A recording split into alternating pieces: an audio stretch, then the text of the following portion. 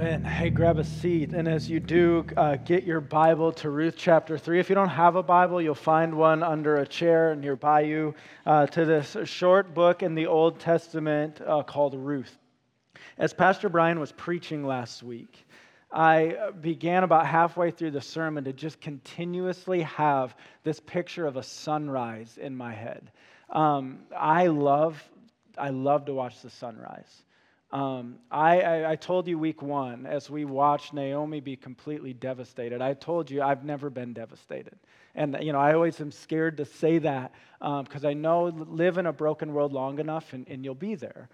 But one of the things, and so I don't know how I'll react when that day comes, but one of the things I've tried to make a resolve of now is when that day comes, I've committed to something that I'm going to stay up all night and I'm going to watch the sunrise the next morning, as a testament to the fact that the Lord is faithful for the sun to rise again. And as Pastor Brian was preaching last week, as we come out of chapter 1, where chapter 1 ends, is a woman who left with her family, was displaced by a famine and is in a foreign land, and then her husband dies, and then both of her sons dies, and she's left with no male descendants, no way for the lineage to be carried on, and things are so hopeless that by the end of chapter 1, the writer doesn't even call her Naomi. It refers to her as the woman. He's trying to communicate that in this day and age, she is hopeless and she's nameless. And that's where we ended chapter 1. We just ended in the heaviness of that, and we said, sometimes isn't that where life has us? Just in the devastation, where you don't know, like you believe God is there and He exists, but you don't know what in the world He's doing and why in the world He has you there. And so chapter 2, Pastor Brian preaching us through it last week. Naomi and Ruth come back from Moab. They come back to Bethlehem. They come back to the house of bread. They get there. They begin to settle. Ruth's like, we got to have food to eat. She goes out to glean. And the writer is intentionally kind of bringing out this irony here that she just so happened into a field of a relative, a guy by the name of Boaz. And Boaz comes up and he's like, who's that? And they tell him, that's Ruth, and she came back with Naomi, and he's like, I've heard about her. I've heard about her faithfulness. Her story has gone before her, and Boaz begins to kind of take on, as we see here, this role of protection for Ruth, and this role of provision to Ruth and Naomi, and it was like the sun begins to rise in the midst of the darkness. You can kind of start to see the sky light up, and it's this sunrise of what the series is called, the sunrise of the Chesed of God. What is God's Chesed?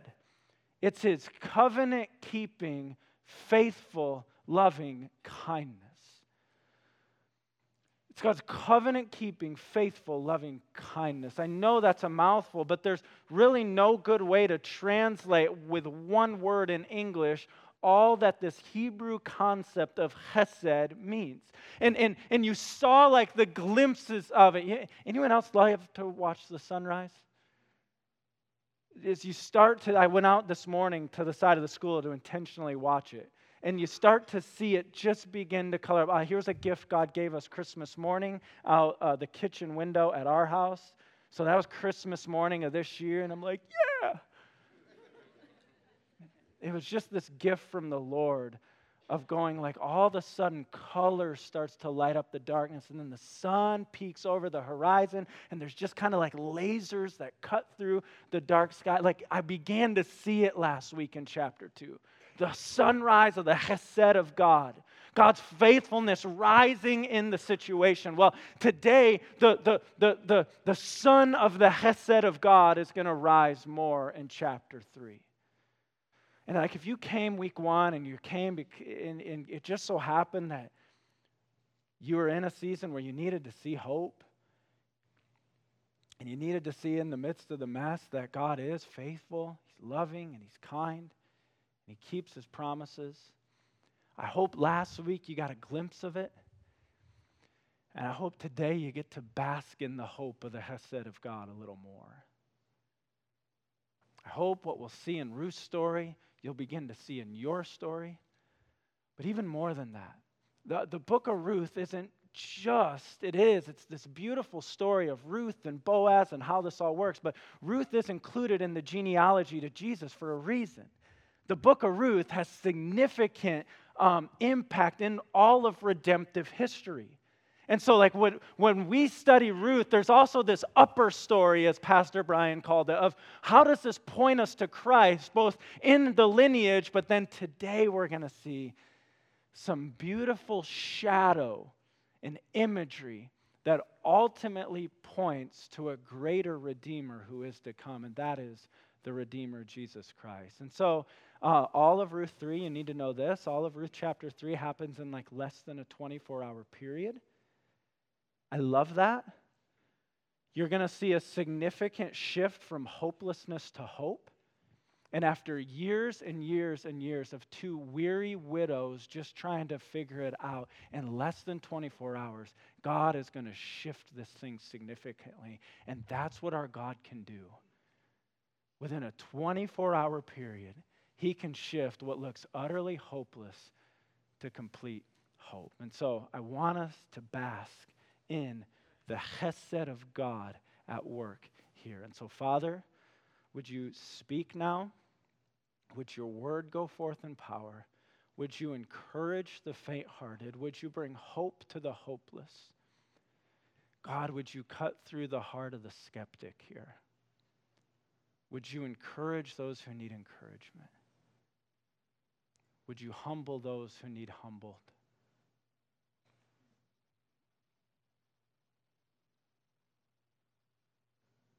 Please, Jesus. Amen. Then Naomi, her mother-in-law, said to her, "My daughter, should I not seek rest for you, that it may be well with you?"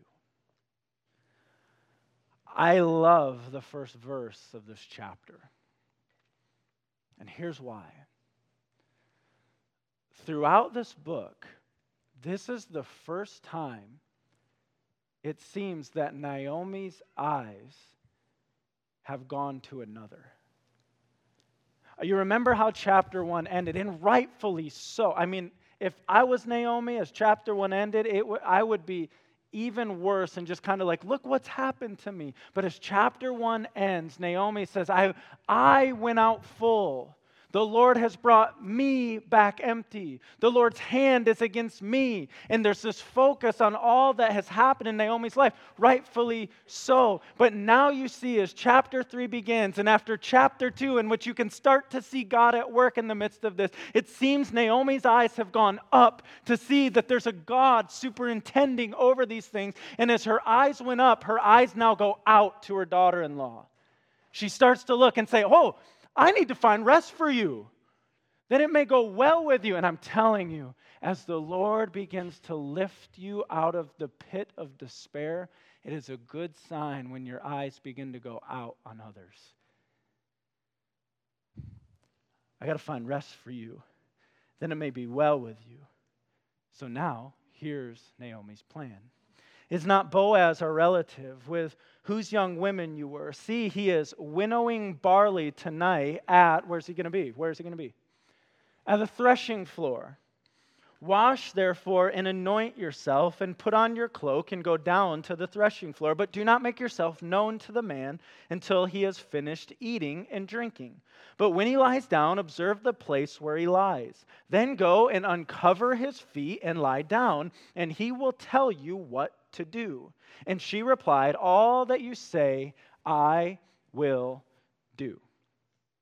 I think 2020, for the most part, American congregation, we're like, what in the world is going on here, right?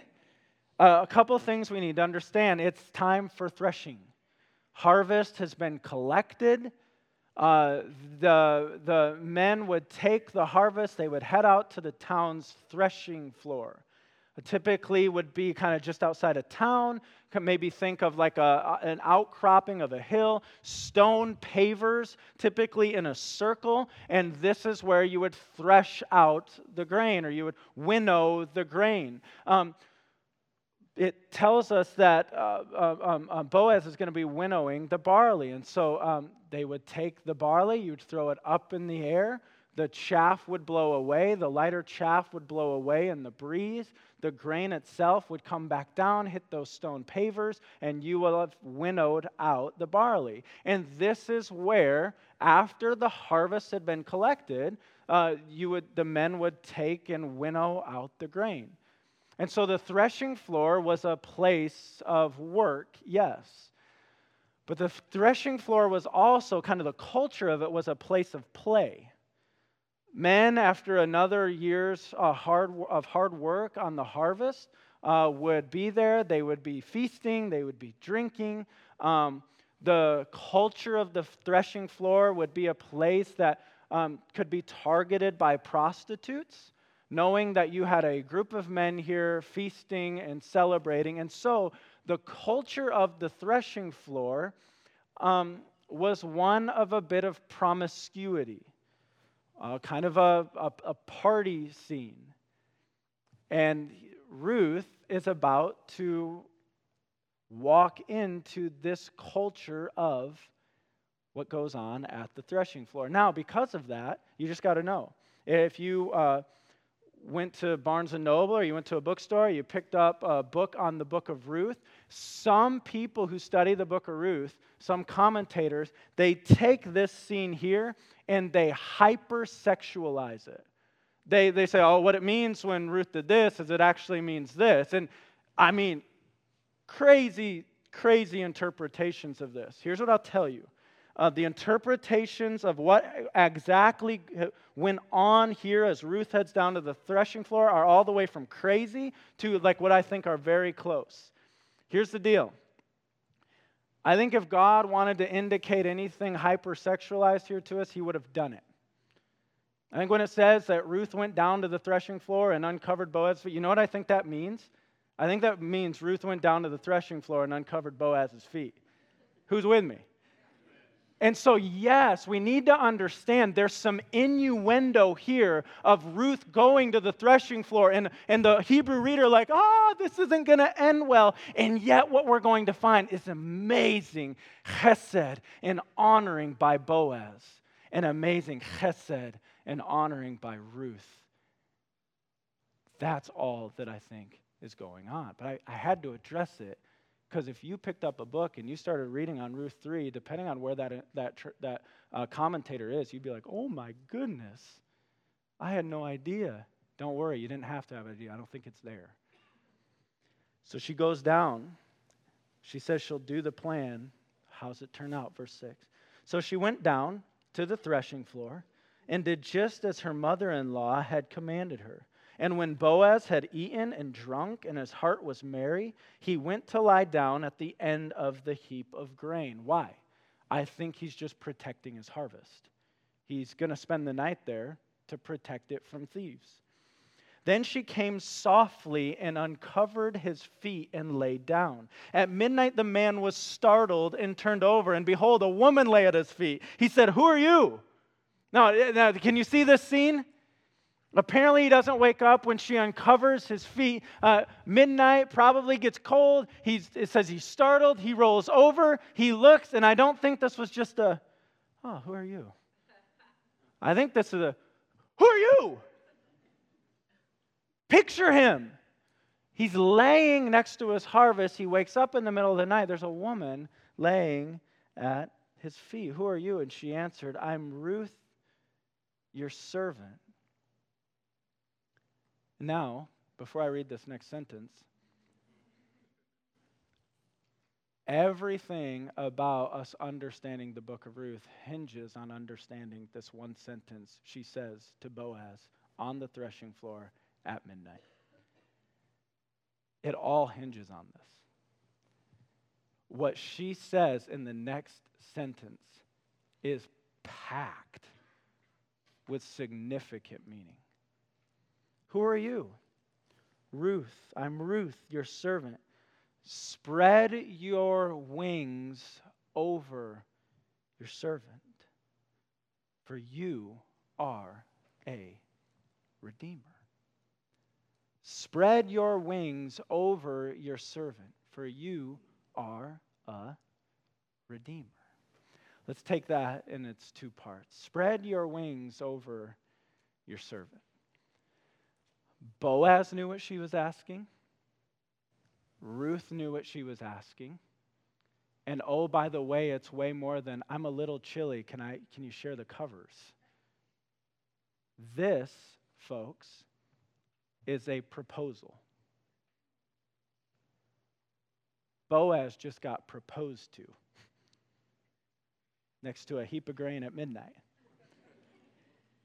Why do we know this? Ezekiel references this phrase as a clear meaning of marriage.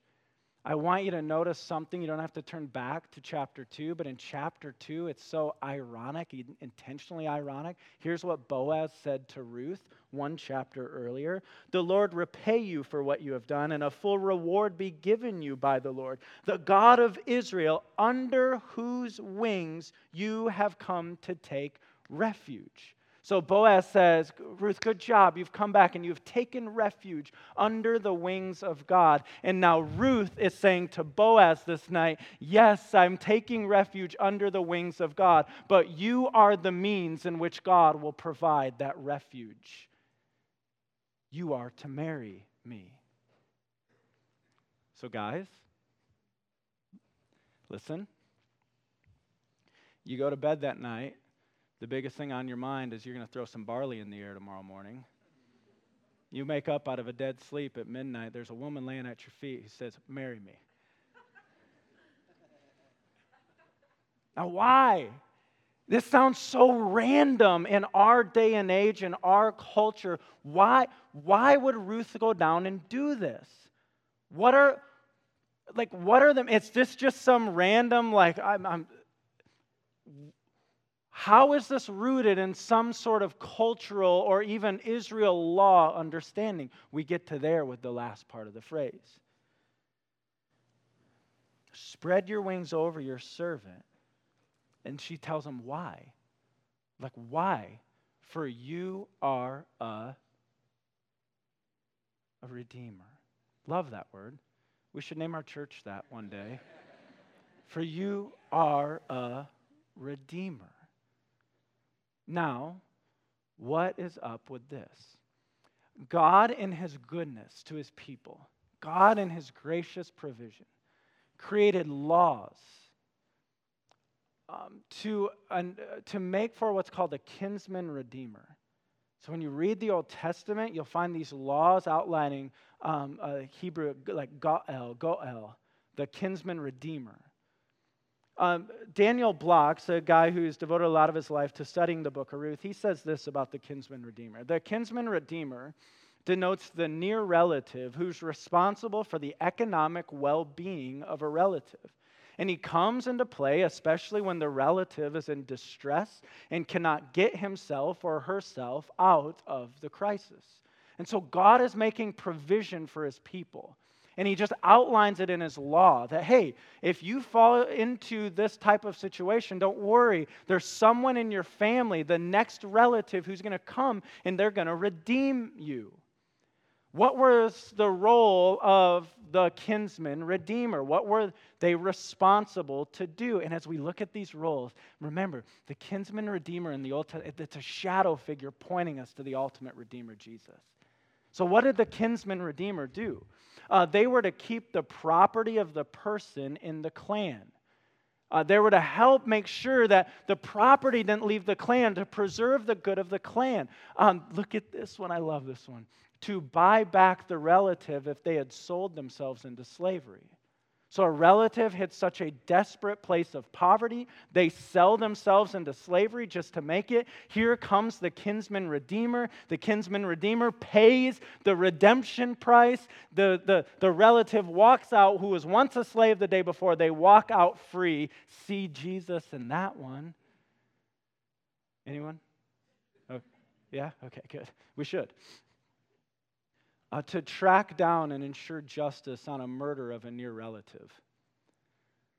That's an intense one, okay? To receive restitution money on behalf of a deceased victim of a crime. to make sure justice is served in that regard, to ensure justice is served in a lawsuit of a near relative. These were the responsibilities of a kinsman redeemer. Ruth says, spread your wings over me, marry me, you are a redeemer. In all 5 of these I just listed, though, we don't really see anywhere where like it specifically said that a redeemer was to marry the wife of a deceased relative. Why is Ruth coming so confidently about this?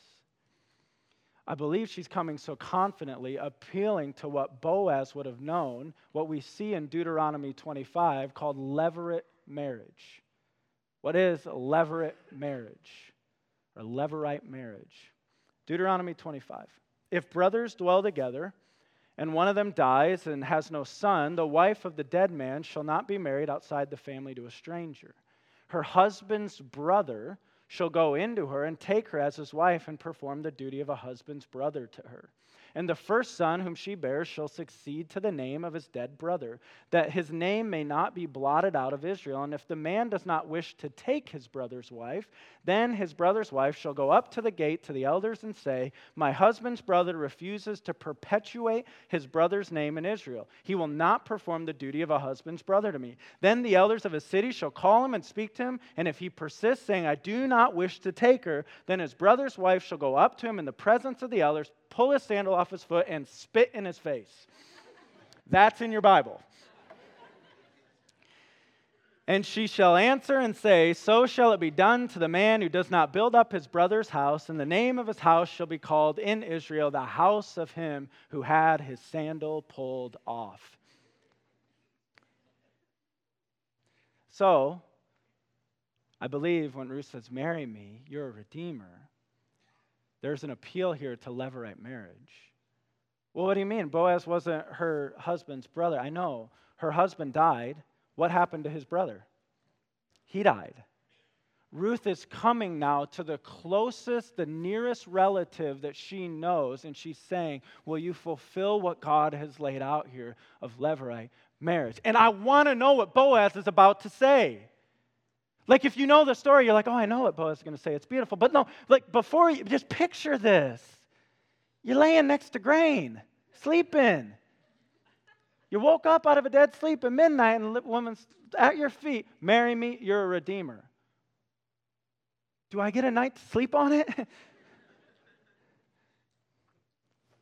His response is beautiful. And he said, verse 10, may you be blessed by the Lord, my daughter. You have made this last kindness greater than the first, and that you have not gone after young men, whether poor or rich. And now, my daughter, do not fear.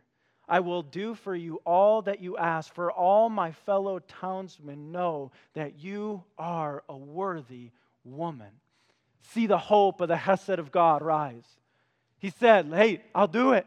I'll fulfill the role of Redeemer. Yes, I will do it. And they all lived happily ever after, right? Why there's still so much of the book left if he said he would do it? One minor complication. Verse 12. And now it is true that I am a Redeemer, yet there is a Redeemer nearer than I. Remain tonight, and in the morning, if he will redeem you, good, let him do it. But if he is not willing to redeem you, then as the Lord lives, I will redeem you. Lie down until the morning. Boaz, the Hesed of Boaz. To Ruth, and also to this relative who is nearer. He actually has redeeming rights before Boaz. And Boaz could have just said, here, okay, like here's the deal. Forget him. We're cutting him out of this. No. There's a relative closer. And you're like, no. This isn't how it's supposed to go. Some Joe Schmo who's been off camera the whole time is just going to sweep in, take Ruth? But I think you're seeing the character of Boaz here. Faithfulness to the way that God had laid this all out. And we don't yet know how it's resolved as chapter 3 comes to a close. So she lay at his feet until the morning. but arose before one could recognize another. And he said, let it not be known that the woman came to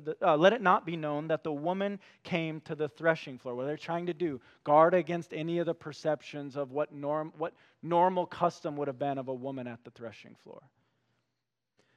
And he said, bring the garment you are wearing and hold it out. So she held it out, and he measured out 6 measures of barley and put it on her. Then she went into the city, and when she came to her mother-in-law, she said, how'd you fare, my daughter? Then she told her all that the man had done for her, saying, these 6 measures of barley he gave to me, for he said to me, don't miss what he says.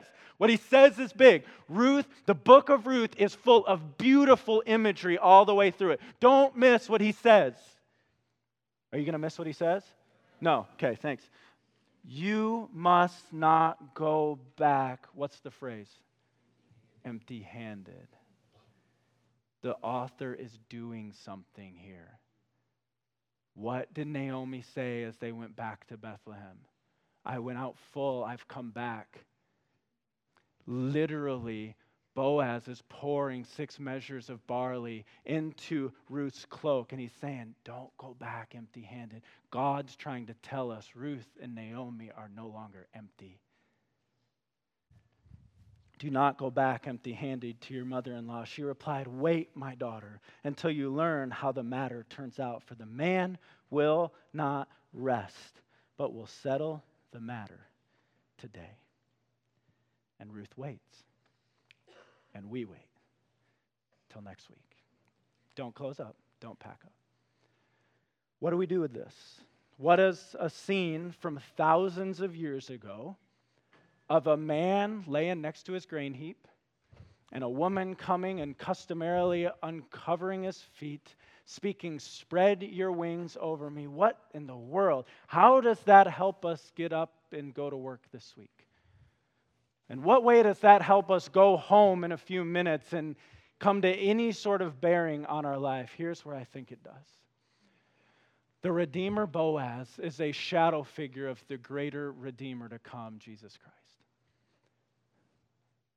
Ruth has come, and she has laid herself at the feet of her Redeemer.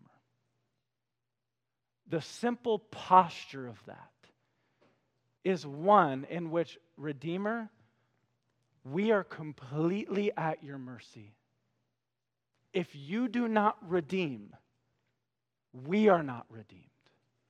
If you do not redeem, we stay in our hopelessness. But if you redeem, there's hope. And if you redeem, there's healing. And if you redeem, there's strength. Now, and so, Redeemer, we come and we lay ourselves at your feet, pleading for your mercy that you would redeem. I think in the same way that Ruth went and laid herself at the feet of her Redeemer is the posture in which the Christian is to live with our Redeemer. And I believe that the chesed of God, chesed and hope, are found most fully at the feet of the Redeemer. And so I tell us, cast yourself at the feet of the Redeemer today. Try to imagine you going before someone's feet, you throwing your face at their feet. What does that communicate? I think it communicates a desperate surrender. I think in relation to Jesus, it communicates a desperate surrender that is full of worship. You know the story in the Gospels of the woman who's like wiping his feet with her hair? Is there any more beautiful picture? And so, if you're here today and you need to cast yourself at the feet of Jesus for salvation, would you surrender at the feet of Jesus today? And you might not even know that you do. You're like, what do you mean? Like salvation from what? Just like the kinsman redeemer, who one of his roles was to go back and to buy a relative out of slavery. You need to be bought out of a slavery. Before you have a relationship with Jesus, you and all of us in this room, you're slave to sin. And so you're in prison. You're in this prison of sin, And the end game of that prison sentence to sin is death. You have a death sentence. You say, don't we all? Yeah, but Scripture says to die apart from relationship with Jesus and to die in our sin is to be separated from Him for eternity. And yet we come to the book of Ruth, and there's this picture of a redeemer, and then you continue to study the Bible, and a greater redeemer comes. I've been telling you about him. His name is Jesus. And he came, and he went to a cross. You probably know that part of the story, but why he went to the cross is because he's paying your death sentence for you. And he's paying my death sentence for me. And the Bible tells us, whoever will believe in the name of Jesus shall be saved. And so by you believing today in this church service, you are casting yourself at the feet of Jesus, throwing yourself on His mercies and saying, I need you to save me from my sin. Some of us in the room today need to cast ourselves at the feet of Jesus to be saved. I'll trust the Holy Spirit to apply that to hearts as He sees fit. Some of us need to cast ourselves at the feet of Jesus, the Redeemer, today. Not for salvation, but because we're in desperation. This is a series for the desperate. And Pastor Brian showed a slide last week, and I love it. He says, if you're in devastation, or if you're desperate, and you're devastated because of it's a consequence, meaning you've sinned and you've brought kind of this devastation and desperate season upon yourself, how you cast yourself at the feet of Jesus today is to return and to repent. Come back to Him. Come back to Him. Come back to Him. And there's this beautiful story in the New Testament of the prodigal son. It's how our God interacts with people who come back to Him. What you'll find is the overwhelming mercy and grace of God in your coming back. But will you come back and will you cast yourself at the feet of Jesus? Will you turn from your sin in the midst of your desperation? Other of us need to cast ourselves at the feet of Jesus if we're desperate and just because of circumstances. You didn't sin to cause it. It's just inevitable in a broken world that this thing has happened and it's devastated you and you're desperate. You're in desperation. What do you do then? You return and you remember. You remember what God has done. You remember what He's able to do. You remember that He's strong and He's mighty and He's powerful and He's loving. And you need to come and you need to cast yourself at the feet of Jesus and you need to remember what He is able to do. And some of us in the room are desperate because of conflict. There's relational conflict in our life. You need to return and repair. You come this morning and you throw yourself at the feet of Jesus and He gently comes out and He says, okay, now get up and now here's what we got to do. We got to pick up the phone. We got to have that conversation. We got to go have that conversation with that person. We got to go mend it. We return and repair. Some of us surrender at the feet of Jesus this morning for salvation, others of us in desperation. And then the third category for all of us need to live lives surrendered at the foot of the Redeemer for just the daily, normal life. You with me? If you're like, I'm saved, don't need salvation, desperate, I'll probably be there again, but I'm not there today. We need surrendered moment by moment at the foot of the Redeemer just for the daily activities, for the daily grind. When Jesus says, apart from me, you can do nothing, do you believe that? I've been talking to Him about that this week. I'm like, Lord, I think I'm a functioning atheist on that. I believe it, but I live like I don't really believe it. That apart from you, I can do nothing. But the reality is, if our life isn't lived at the feet of the Redeemer, I don't have the strength and wherewithal to not get annoyed and short with 4 little kids between now and 8 o'clock bedtime tonight. We don't have the strength to get up and be the employee God's called us to be tomorrow. We can't be the mom, the dad, the son, the daughter, the husband, the wife. We can't do anything apart from Him. The Christian life is not a bunch of strong people walking around. It's a bunch of weak people living their life in a posture at the feet of Redeemer Jesus. You with me? And so, we cast ourselves at his feet, saying, Jesus, rain your mercy down. We need you. We need you.